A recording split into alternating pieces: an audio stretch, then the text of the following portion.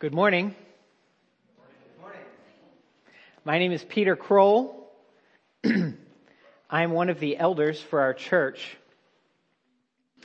Christians around the world recently celebrated Easter, which is a day on which we commemorate the most impactful event in human history, the bodily resurrection of Jesus Christ from the dead. We're crazy enough in this church to believe that the very God who created the world entered the world. He became a man. He was born of a virgin. Not only that, but we're crazy enough to believe that the very God who created the world and then entered the world as a man died. He didn't merely faint or appear to go unconscious. He truly died and was buried. And then we're crazy enough to also believe that the God who created the world and then entered the world as a man and then died, this same God-man rose from the dead 3 days later. He now lives and reigns forever as King of heaven and earth. He will come back one day and make right everything that has ever gone wrong. And we who die while loyal to Him will live and reign forever with Him. This is what we believe, because this is what the Bible teaches. And we're here once again this morning to commemorate these things. Thank you so much for joining us.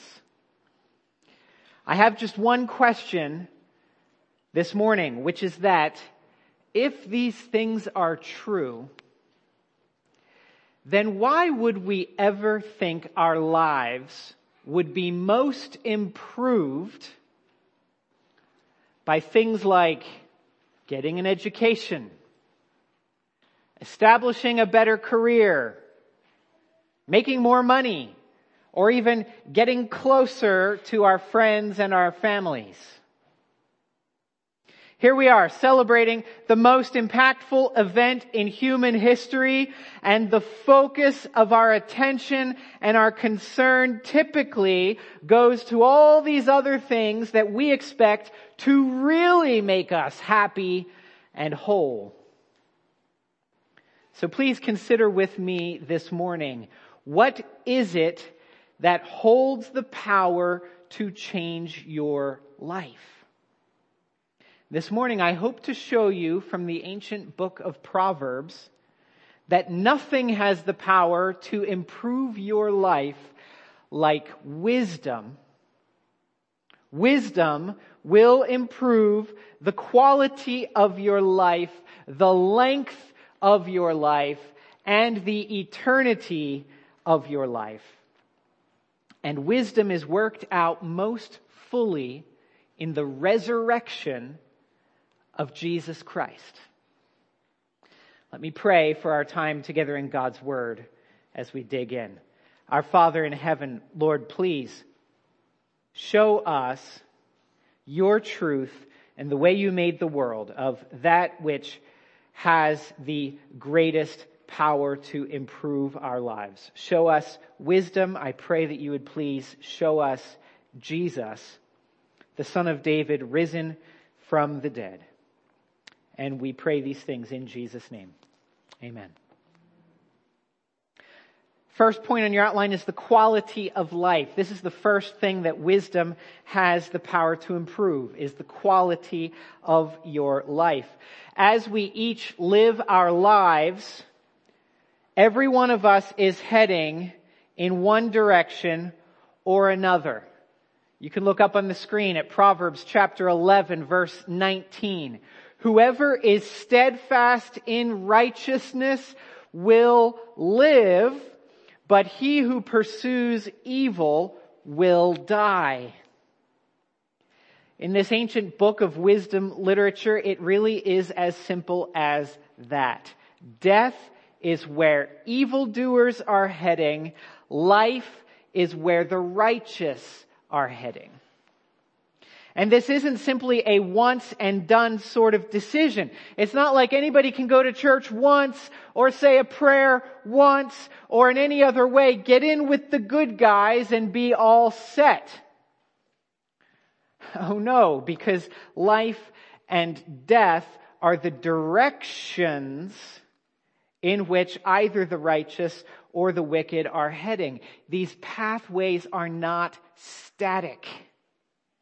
Any one of us can turn from either direction to go back the other way at any time. Look at chapter 21, verse 16. One who wanders from the way of good sense will rest in the assembly of the dead. You see, you can be on the pathway of good sense one day, but then turn from it the next.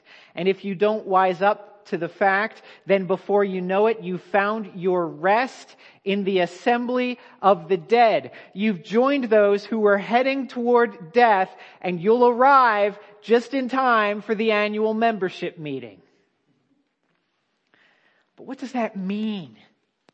To head toward death or toward life.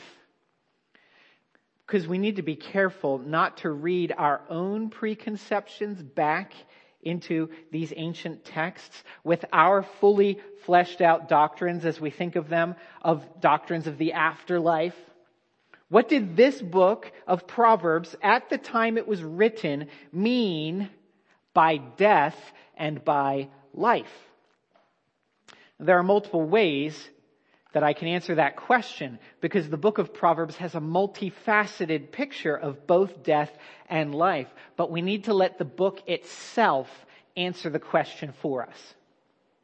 So one key place we'll look is in chapter 8, where wisdom is personified as an attractive and noble lady.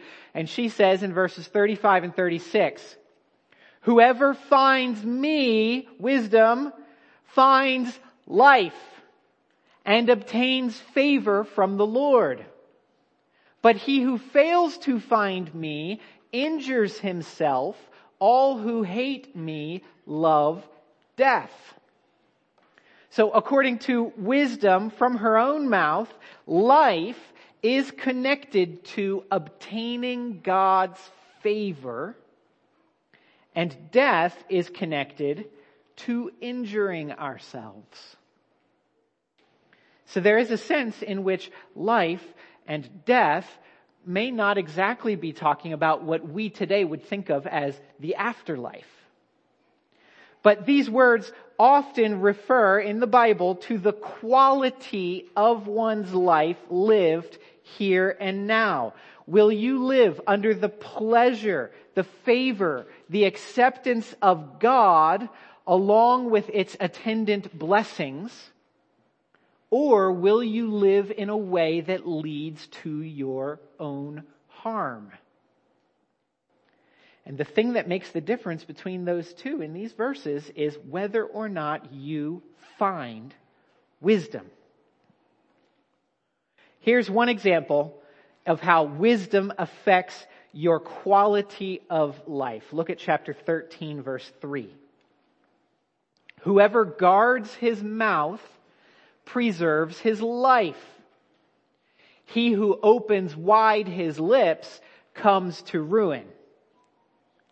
Now, maybe you've already experienced how this works. Maybe you are more familiar than you want to be with this principle. You open your mouth and you say something rash.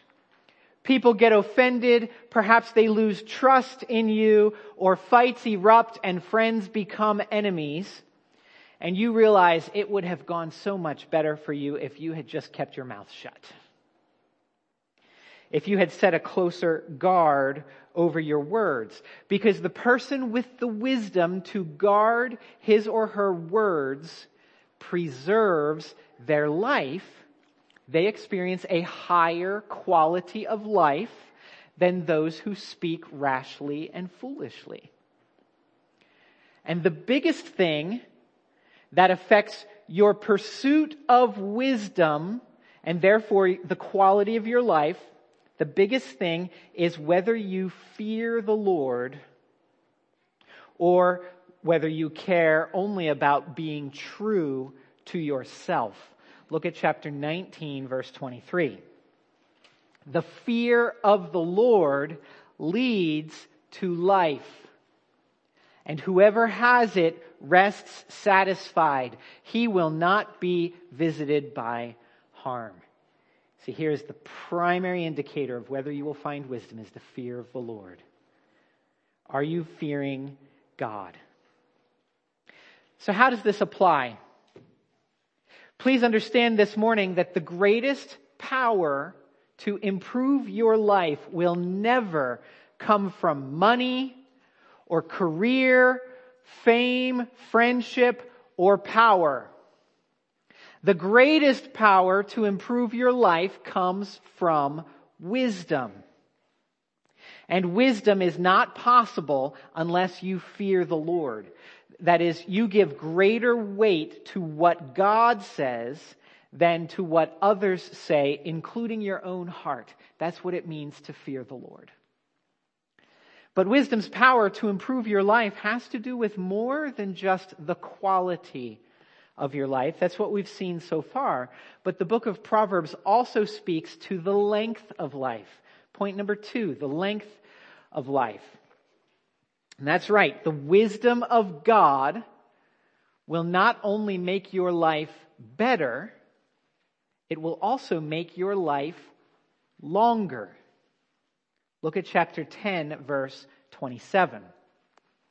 The fear of the Lord prolongs life, but the years of the wicked will be short.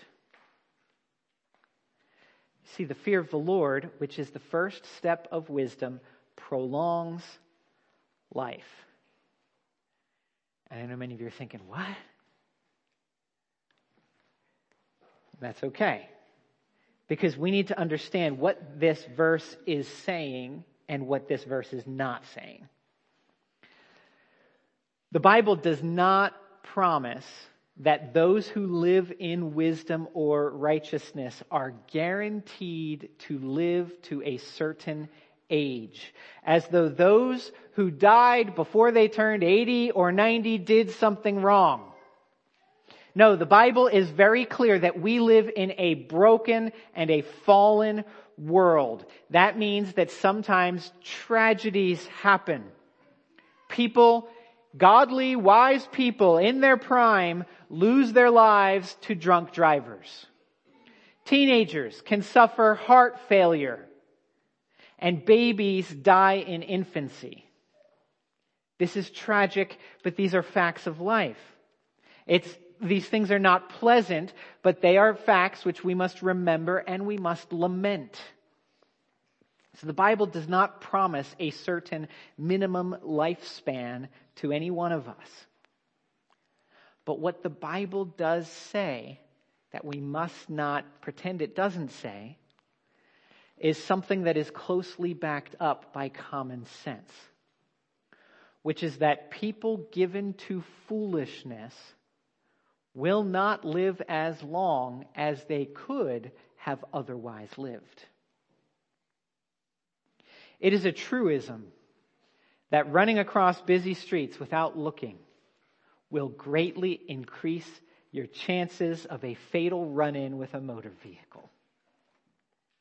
And high cholesterol causes heart attacks, so a gluttonous eater of meat and sugar will not live as long as they could have lived had they pursued a wiser diet. And in addition to these facts of medicine and physiology is the frank spiritual truth that when a foolish person is addicted to wickedness, then it is a great joy to both God and humanity when God cuts short such wickedness. even at the cost of the wicked person's life.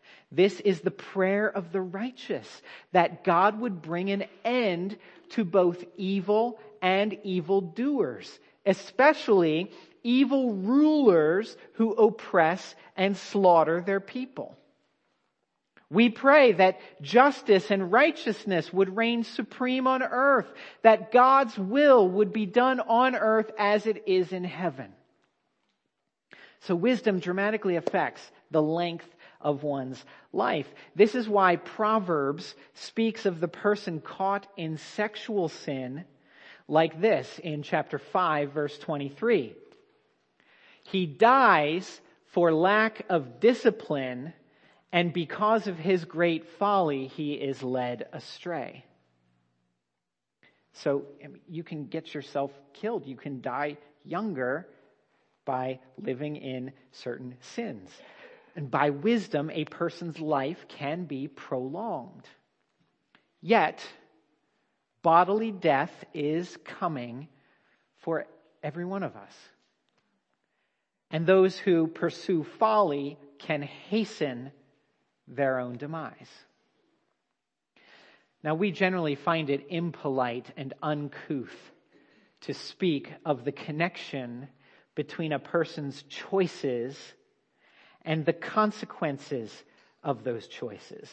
To state that there's a direct connection between your choice and the consequences of your choice, it's often considered arrogant or classist or shaming of people for their natural desires. You're telling me I shouldn't eat so much sugar or drink so much alcohol or smoke so much, I'm harming myself? Yeah, sorry. But often we think of it as just shaming people, but the Bible makes no bones about drawing this connection. There is a direct line between what you desire and the impact of that desire on your life. For one example, look at chapter 21, verse 25. The desire of the sluggard, the lazy person, kills him, for his hands refuse to labor. See, his desire to be lazy and just sit around and do nothing ends up killing himself. So nothing has the power to improve your life like the wisdom of God. Wisdom has a tremendous power in the here and now. Wisdom has more influence than anything else on both the quality of your life and the length of your life. But I would do you a disservice if I stopped there. Yes, the book of Proverbs cares quite a bit about our lives here and now. But the Proverbs also maintain a distinct sense that this is not all there is. There is another life coming after this one, and we'd be fools to live now as though life then didn't exist. So let me finally show you the tremendous impact of wisdom on point number 3, the eternity of life. Now, because Jesus hadn't come yet when Proverbs was written, this book of Proverbs sometimes speaks in somewhat vague or shadowy language, but there are enough hints here and there that we ought to understand that there is another life for which we hope to prepare, another life worth attaining to. Look at chapter 12, verse 28. In the path of righteousness is life, and in its pathway there is no death.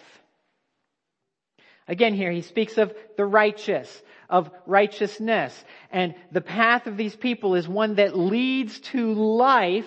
And in fact, here he says their path is life. But you see what he adds, on this pathway there is no death. Now, it's possible that he's still speaking only of the quality of life here, and using the words life and death in that sense, saying that there is no death for the righteous. In other words, there's less pain, there's no regret, there's much blessing. That's possible. In the light of this book, it does use those words in that way multiple times. But there's enough of a hint here that there's no death on this pathway There's enough of a hint to keep us on our toes. So maybe there's something else going on here. So look at chapter 14, verse 32. The wicked is overthrown through his evil doing, but the righteous finds refuge in his death. Listen to this. Proverbs is clear that the righteous person still dies. But he or she finds refuge in that death. In other words, it's becoming slightly more clear that the author of Proverbs believes that there is something coming beyond death. There is a final overthrowing of the wicked in this verse, and there is a final refuge for the righteous. Let's keep going. Look at chapter 11, verse 7. When the wicked dies, his hope will perish, and the expectation of wealth perishes too. Now, if death were the end for everyone, then the Bible would say that when anyone dies, their hope perishes. In other words, if you are dead and gone, there is nothing left to hope for here on earth. But instead, we're told that death's power to vanquish hope applies only to the wicked. When death comes, for those who have turned away from God, or those who tried to pretend that He wasn't all that important, death will bring their hope to an end. Upon death, there will be no hope left for the wicked. But remember, it doesn't have to stay that way. You can turn aside from that path before it is too late. Fear the Lord. Give your allegiance to your Creator, the God who has now revealed Himself as the man, Jesus Christ. Attach yourself to Him, and you can be reborn to a living hope. And Proverbs begins to provide such assurance that there is something coming beyond clinical death. And death itself will vanquish any hope that the wicked might have to participate in that next life. But here is the good news. Proverbs says that it is possible to be delivered from death. Look at chapter 13, verse 14. The teaching of the wise is a fountain of life, that one may turn away from the snares of death. You see, the Bible teaches you and me wisdom. And that the Bible doesn't do that to condemn us, but to give us life.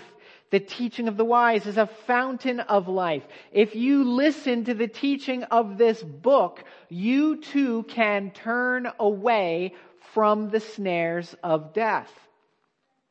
Look at chapter 14, verse 27. The fear of the Lord is a fountain of life, that one may turn away from the snares of death. This verse is identical to the previous one, except for the subject of the sentence. The fountain of life in this verse is not only the teaching of the wise, as it was in 13:14, but now it's the fear of the Lord. As I mentioned before, that phrase in Proverbs, the fear of the Lord, means that you listen to the Lord more than you listen to anyone else, especially yourself. Our culture constantly tells us to look within, to follow our hearts, to be true to ourselves. But friends, that will never give us life. In fact, such thinking is a clear pathway to an eternal death. Instead, please turn to God. Listen to Him. Turn aside from your evil ways and live. Let me show you one more verse that starts to get a little more clear. Chapter 15, verse 24. The path of life leads upward for the prudent, that he may turn away from Sheol beneath. Now, the prudent in this verse is a synonym for the wise. These are those who listen to and are loyal to the Lord God. As we've seen, their wisdom is a path of life. Here in this verse, we learned that their path leads upward. Upward. Not onto a mountaintop, not into outer space, but away from Sheol, which is the Hebrew word for the grave. But it's a special Hebrew word. It doesn't just mean the place in the ground where bodies are laid. It also refers to the place where dead souls were believed to congregate, awaiting a future judgment. This verse shows that it is possible for human folks to avoid the standard fate of dead humanity. It is possible to turn away from the death that never ends and to find a life that never ends, a life that moves upward, meaning that it gets better and better and better and better for the rest of eternity. Now, our biggest challenge in reading Proverbs, however, is that these ideas are very murky in this book. Right in the middle of the Bible. There's definitely some concrete beliefs here about life and about death and some about the afterlife, but it is a little bit like driving in a downpour with malfunctioning wiper blades. I mean, I can see something there, but it's not really as clear as I would prefer, especially when life and death are at stake. So we're told that life is for the righteous and death is for the wicked. My guess is that since you're here this morning, you would probably not consider yourself among the wicked. But here's the ultimate question of Proverbs that we must take up in the Bible, which is, are you righteous? In other words, have you attained a state of full acceptance by God, with nothing on your record to keep you from Him? Because there are only two options. If you are not righteous, if you are not fully accepted by God, then you are numbered among the wicked. And this is not great news. So we ought to realize that the book of Proverbs speaks about the wisdom of God, but in a way that causes us to wait and watch for something more. Someone more. What does all this mean? We need someone who can show us the way to life, a way that turns aside from the snare of death. And after the book of Proverbs was written, later in the Jewish history, the Jewish prophets came along and they delivered further messages from God that spoke of life and of death. The prophet Jonah spoke about being rescued from the pit of death. The prophet Nahum spoke about the eternal destruction awaiting the enemies of God. The prophet Isaiah spoke about the new heavens, about a new heavens and a new earth that would one day replace the current heaven and earth. The prophet Ezekiel spoke about the people of Israel returning from their exile as though they were dry bones being resurrected to new life. And the prophet Daniel spoke about the people of God being resurrected at the end and being given new bodies that would shine with glory like the stars of heaven.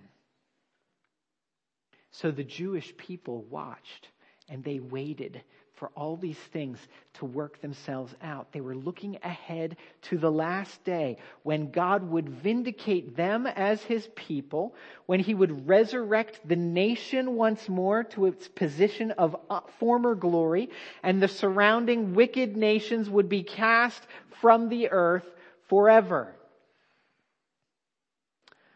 But then a man came along, a teacher named Jesus, who said some utterly remarkable things.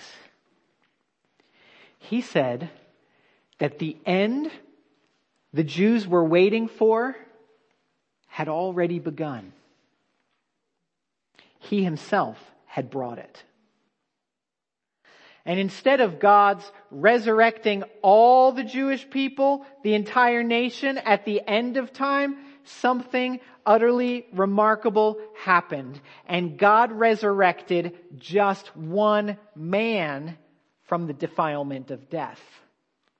Yes, Jesus Christ, who declared himself to be wiser than the author of Proverbs. He died on a Roman cross. He was laid in a tomb cut out of the rock. But 3 days later, like the prophet Jonah emerging from the bowels of the sea, Jesus came forth fully human and fully divine. He rose, having been declared innocent of all charges that had led to his death.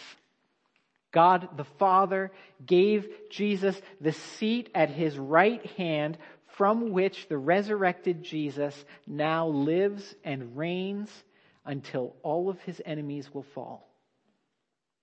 And along the way, Jesus said some pretty extreme things about life and about death. For example, look at John chapter 11,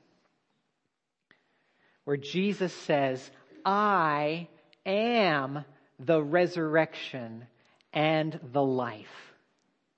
Whoever believes in me, though he die, yet shall he live. And everyone who lives and believes in me shall never die." Jesus speaks about the life promised in the book of Proverbs. And he says that life is no longer a fuzzy scene viewed through a wet windshield. He declares that the life has arrived. It can provide a refuge and turn you away from Sheol, from the grave. Jesus is the life. Jesus is the resurrection. If you want all that the book of Proverbs promises, you can find it only in Jesus. And all you have to do is believe. Do you believe this? And believing doesn't refer to merely assenting to a few facts. It has everything to do with your allegiance. Pledge allegiance to Jesus, the King of Kings, and life is yours. You can never die in the final sense of it. Sure, your spirit may one day expire, and your body may be laid in a grave or be burned to ash. But your path from there leads ever upward, that you may turn away from Sheol beneath. And one day Jesus will return to make everything new.